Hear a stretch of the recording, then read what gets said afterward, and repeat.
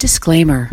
The following podcast contains explicit language and adult content. The content may offend some listeners. Relax and don't be a hater. Hello. Welcome to a Walk in the Park podcast. This is Riss. And this is Babs. And in our podcast, we talk about life, liberty, and the pursuit of wine, cake, laughter, friendship, success, families, fun. The extraordinary. We're happy you're listening. I can't stop laughing. I love it. Let's just get this walk started, baby. Woo woo!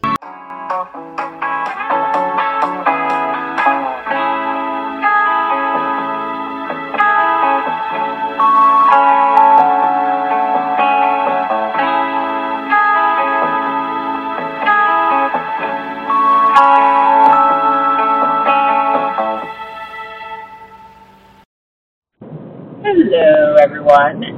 This is Babs, and I'm here with a special guest today. Hello, Jonathan. Hello, honey. We are trying to record in the car as we are driving, so we will see how this actually turns out. Part 3 of this multi-part, really, series about blockchain, smart contracts, the way of the future. Dun, dun. I'm back here again with Jonathan, and we are going to talk about other uses for the blockchain besides just financial transactions. So I'll turn it over to Jonathan. All right. Well, people probably don't know as much, but you may about some of these other cases. But we already saw about a year and a half ago a spike where people may have heard of NFTs. Oh yes. And NFTs became wildly popular and became like a little craze. And what does NFT stand for? Non-fungible token. Okay, now you're going to have to explain a little bit the difference between fungibility and non-fungibility. Can you do that?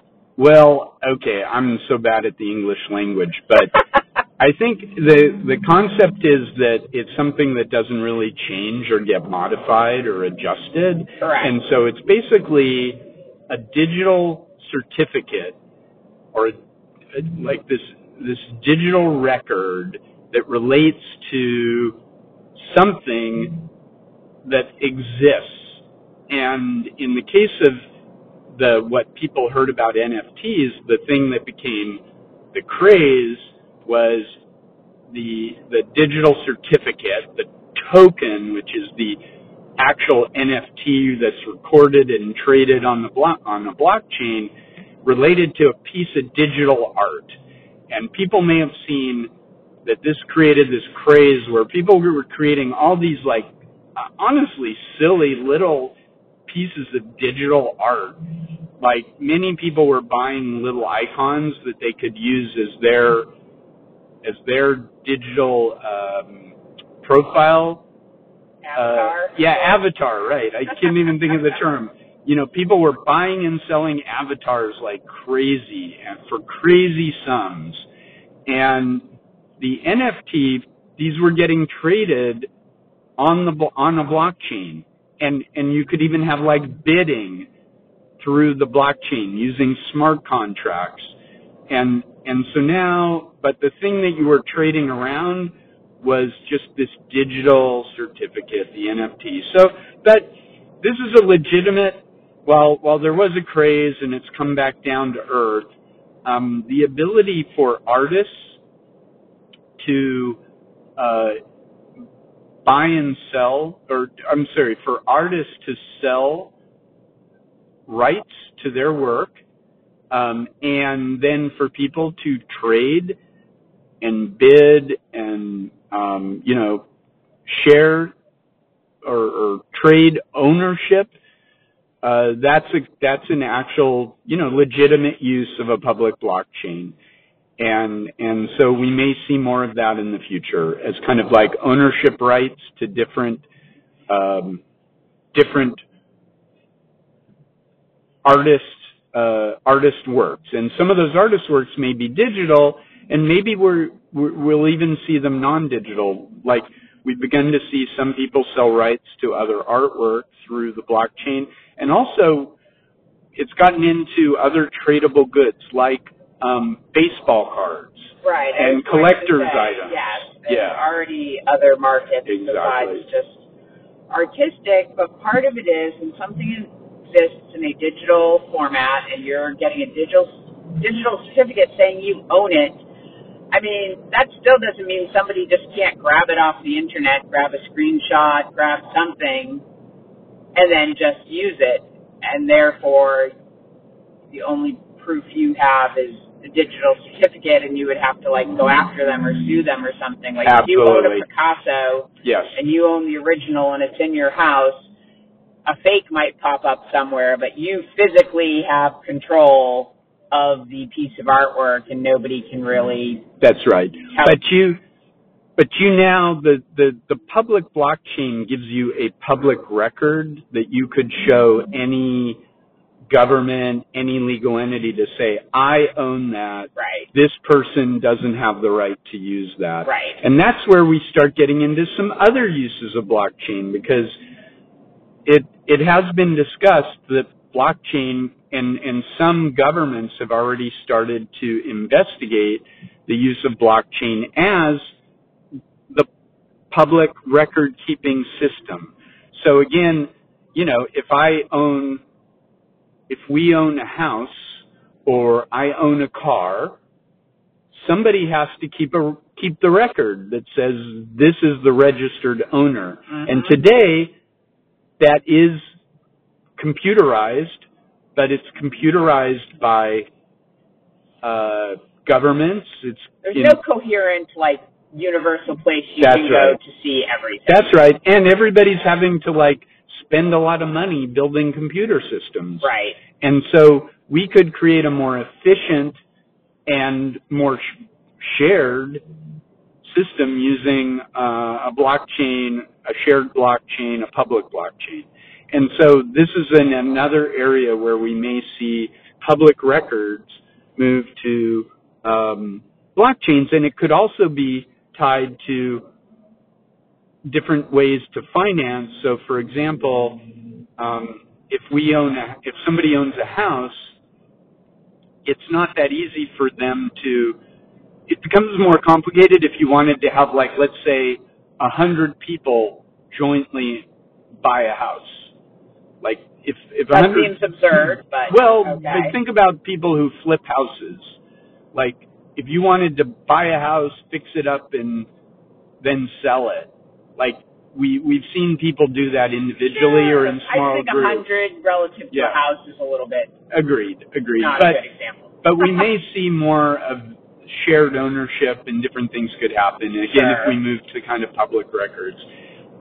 So that's public records is another potential future use of blockchain. I personally think it is the most transformational use of blockchain that the average everyday person can see value in. I think you need to separate out complicated financial transactions on the blockchain that are frankly tainted by the whole cryptocurrency criminal aspect of, you know, not only that, but another problem that people have trouble understanding. They think the blockchain, but really cryptocurrency is like, it's not tied to anything. It has no value. Like, all you're doing, and, you know, I've told people, I'm like, well, supply and demand. I'm like, and also the dollar hasn't been tied to the gold standard since, the 70s? So I think people don't think about they think of that as a bigger leap. But I think records is really where the average everyday person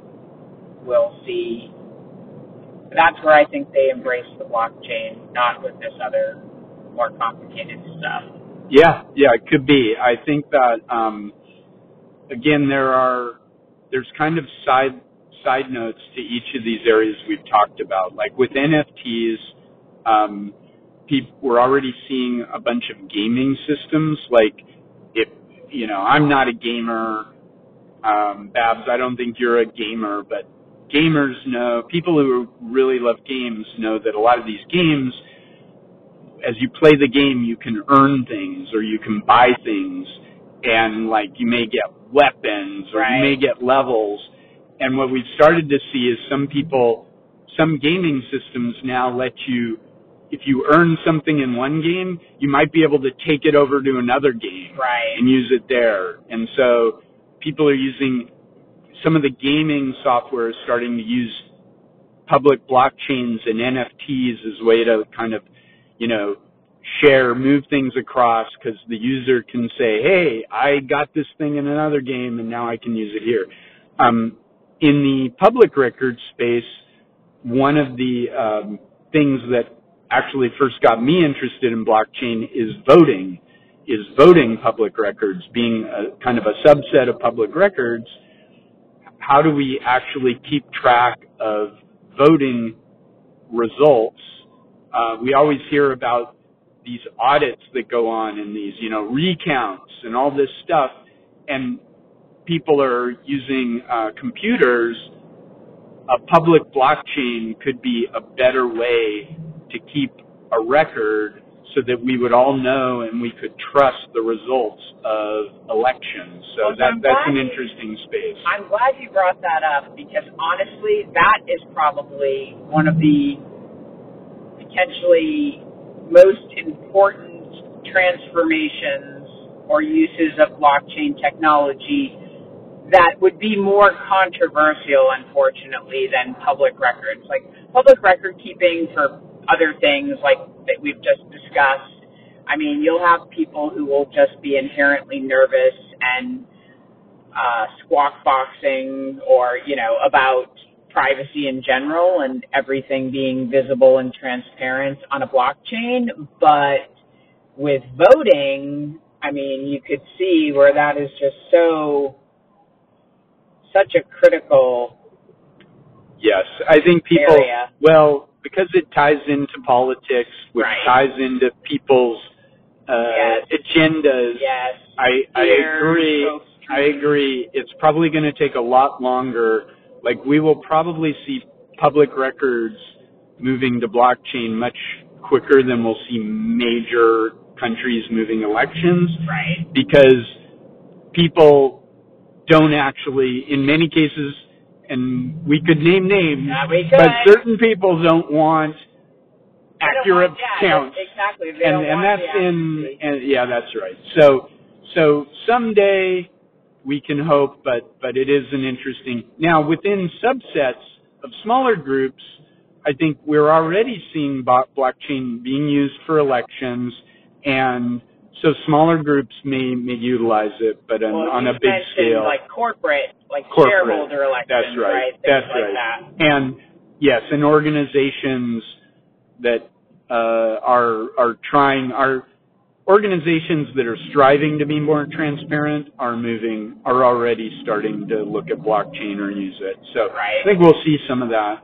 This is a good segue of, sorry, is there something else important? Well, I thought you brought up, I think in part, one of our prior parts, the idea of medical records. And that's before we go into that, because that could take us somewhere, and I apologize, listeners, if it seems like we're jumping around too much, but just the fact that we're discussing all these different uses for the blockchain, and you've mentioned previously, like there are a lot of blockchains out there now.